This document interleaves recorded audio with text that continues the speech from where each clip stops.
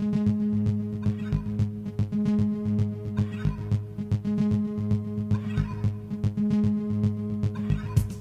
and welcome to Built Environment Matters, a monthly podcast brought to you by Bryden Wood, an international company of technologists, designers, architects, engineers and analysts working for a better built environment.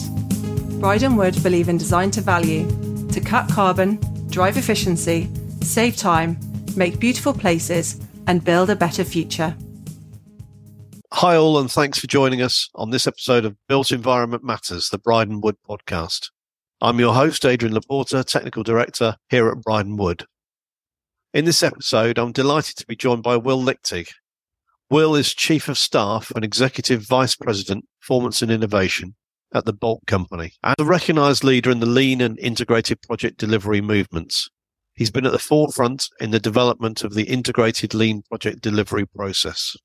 In his role with the Bolt Company, Will has worked with teams to develop and implement lean process for target value design, lean production planning and control, built-in quality, and other key processes that provide innovative approaches to project delivery.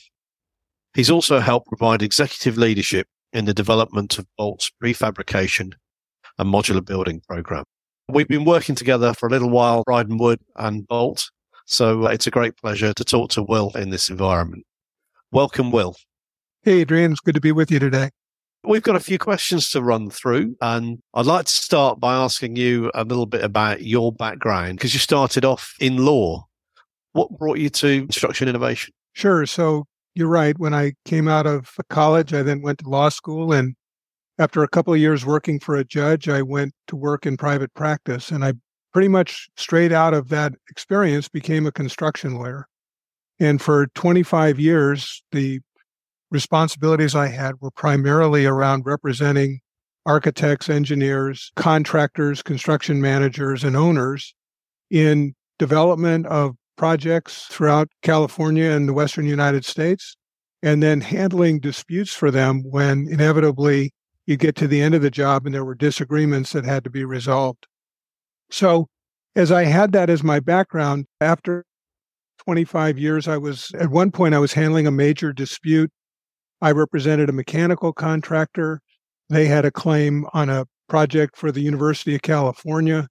They had submitted that claim to the general contractor, and the general contractor had tendered that to the owner, and the owner had then sued all the architects and engineers. So we were in the middle of a vintage Donnybrook between all the participants on a construction project that seemed to happen so often with major projects at the end. During one of our mediations, I asked the assembled group, why are we here? And the group looked back at me and said, well, we're all here for the second day of mediation. Why are you here? And for me, it actually became pretty personal because I could see that as lawyers and claims consultants, we were basically living off the waste of failed projects. And for me, I had developed a successful career as a construction lawyer, as a construction litigator. But at that moment in my career, I really began asking myself, I'm a great student of what makes projects fail and what to do when they fail.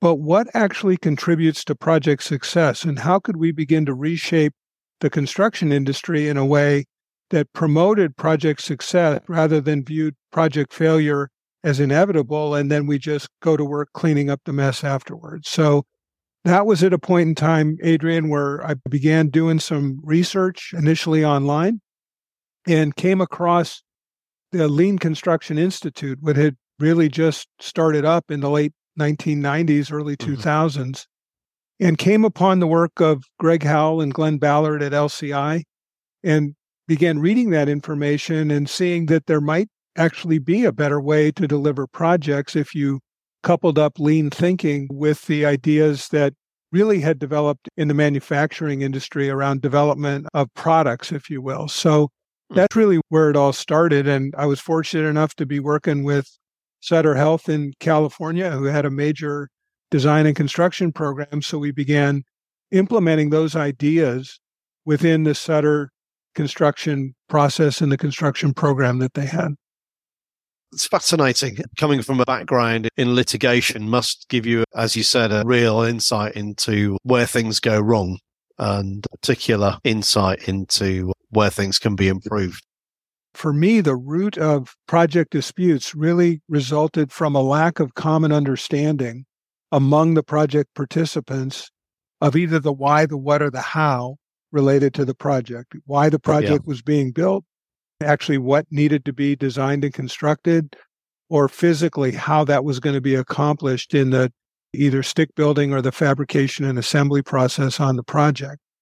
And so we figured if we could begin to dig deeper at that root and get parties to work together differently to make sure that they had that common understanding, we probably could improve both the way that projects were delivered, but also, in fact, the way people felt about their experience in that process. I mean, sometimes I've been known to say that part of the goal is to bring joy back to project delivery so that the participants are actually enjoying what they're doing rather than dreading having to go to battle every day.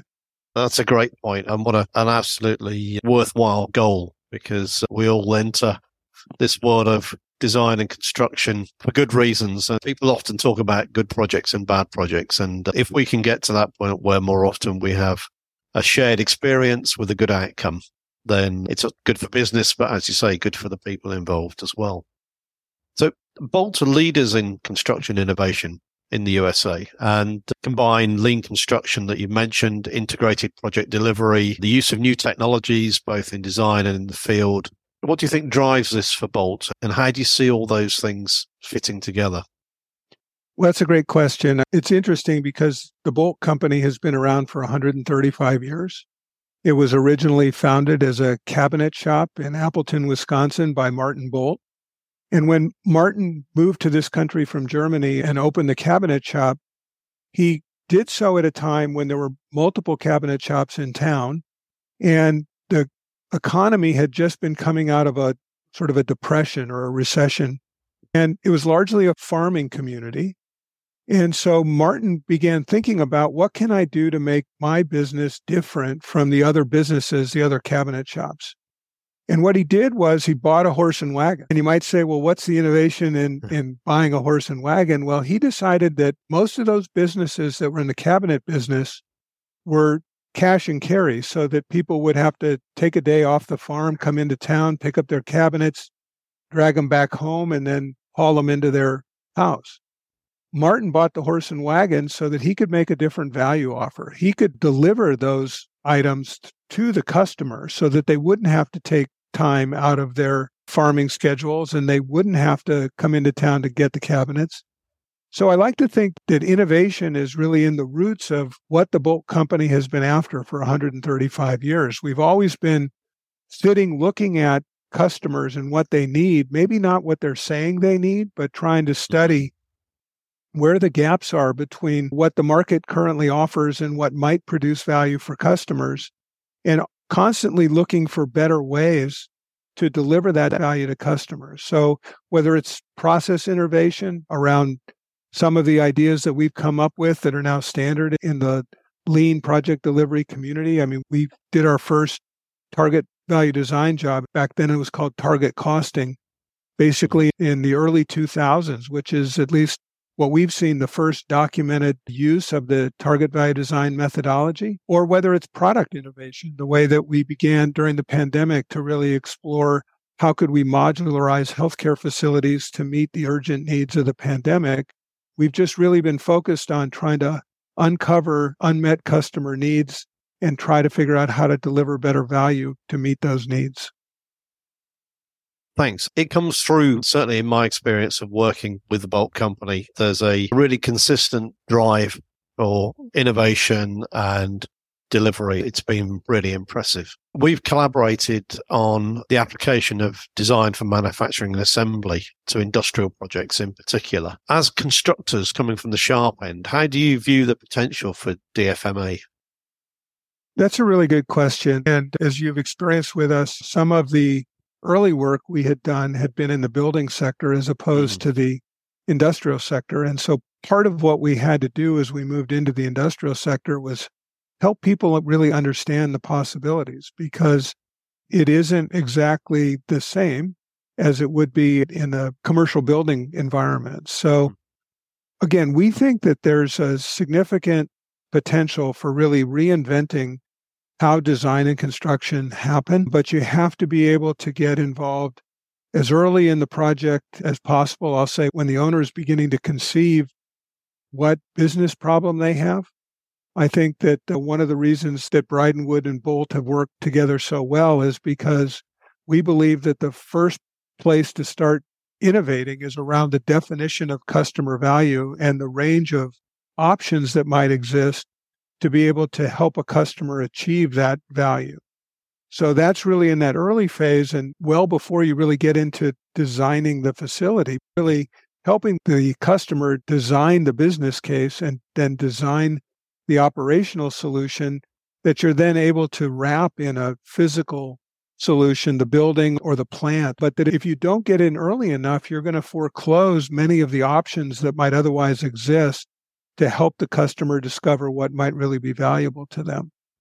And then I think, Adrian, when you get into the actual design for manufacture and assembly, for the last 10, 15 years, we've used the phrase designing for optimal production. Yeah. And it really is the concept, whether something is going to be offsite fabricated or on-site fabricated, really understanding what is it that the craft would want in terms of the way for that component to be optimally produced. So how can it be the safest, the fastest, the highest quality, and the lowest cost associated with that element and ultimately with the entire structure? And I think that, you know, with the advent of BIM and other computer-aided design technologies, it's really allowed for an exploration of what good looks like much earlier than what would have been in the past. So I think that the challenge then has been to help people identify how do they need to participate differently during the development of design to be able to express what it is that would be valuable for a craftsperson in terms of the way that they want to build the structure in order to achieve the objectives, because they're used to reacting to a design after it's been produced rather than being in a position to actually being able to influence the design.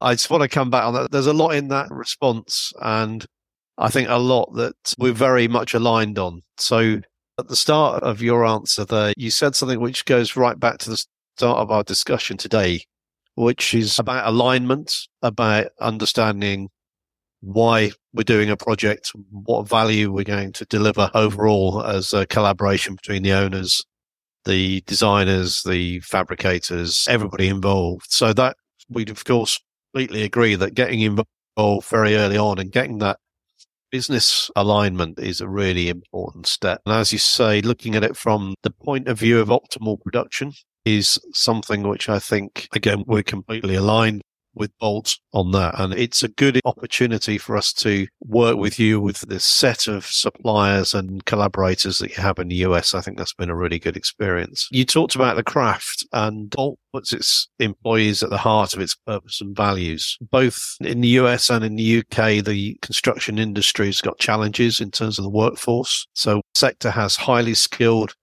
people working in it, but they're in great demand and the demographics are pushing towards older workers. So how do you think construction innovation and new technology can benefit the workforce? And how do you think they see it? That's another great question. It's one that we spend a lot of time thinking about because, again, our people are at the heart of our why.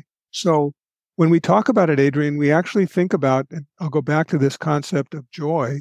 How do we get to a point where crafts workers who are either going into the fabrication facility or going into the field every day really feel like that they're able to enjoy their work? And I think that, again, when we've done it in that traditional way that arose with a design, bid, build mentality, and really that there was almost a battle between the field folks who were trying to get the work in place and the engineers and the owners who were potentially not providing all the information in a clear enough way.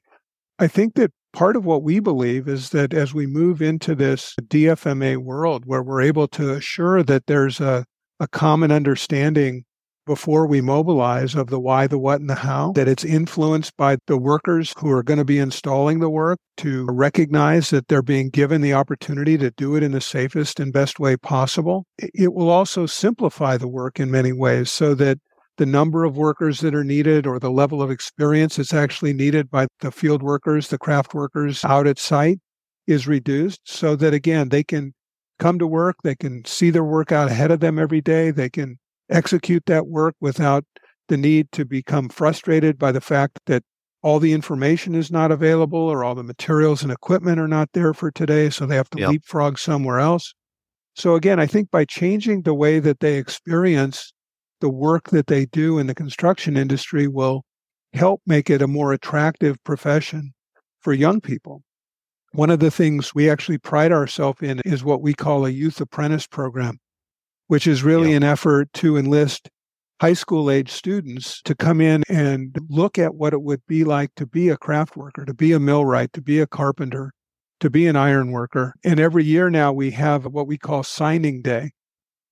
So in the United States, one of the big college experiences is when the college athletes or the high school athletes come and they sign their letters of intent to join a football program or a basketball program.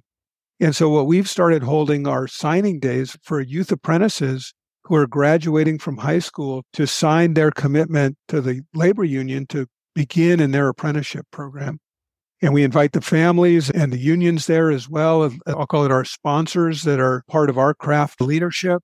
And it really becomes an event where everybody feels like this is an environment, a family environment where people can go to work, they can be safe every day, and they can enjoy what they do. They can make a good living, but more importantly, they can go home every day and feel like they got something out of the effort that they put into the field every day. That's great. I really like the idea of the signing day. That's very impressive. And of course, I guess what you're saying really is that the innovation, including automation, can really put the craft workers front and center of the process and move away from what perhaps historically was tension between the designers and the constructors, which I guess we've all experienced. Even within companies, you can see that tension. And a lot of these innovations that we're talking about, I think, give us the ability to remove those misunderstandings and tensions between design and construction. Absolutely. And I think, again, part of the reason that we are such advocates of integrated project delivery is it really promotes that level of collaboration and aligns the commercial incentives that people are being rewarded, if you will, so that they have every incentive to behave in the way that we want to behave and to do the work the way that we want to do the work, because that aligns then with the way that all of us will succeed in making money on the job, so that there's no more room for finger pointing, because it really is collectively, this is our problem to solve. And it's not your problem as the engineer or my problem as the constructor. It's our problem as the integrated project delivery team to raise the problem up, to figure out what's the best solution, and to execute on that as efficiently as possible. Yeah. So the transition of industrial economies to a sustainable future requires massive capital investments across lots of different sectors in a compressed time scale. It's the challenge of our times. What role do you see for construction innovation and Bolt in this transition? That's another good question. I mean, when you look at our industry, it's actually an incredibly wasteful industry, both in terms of energy, in terms of effort, in terms of materials.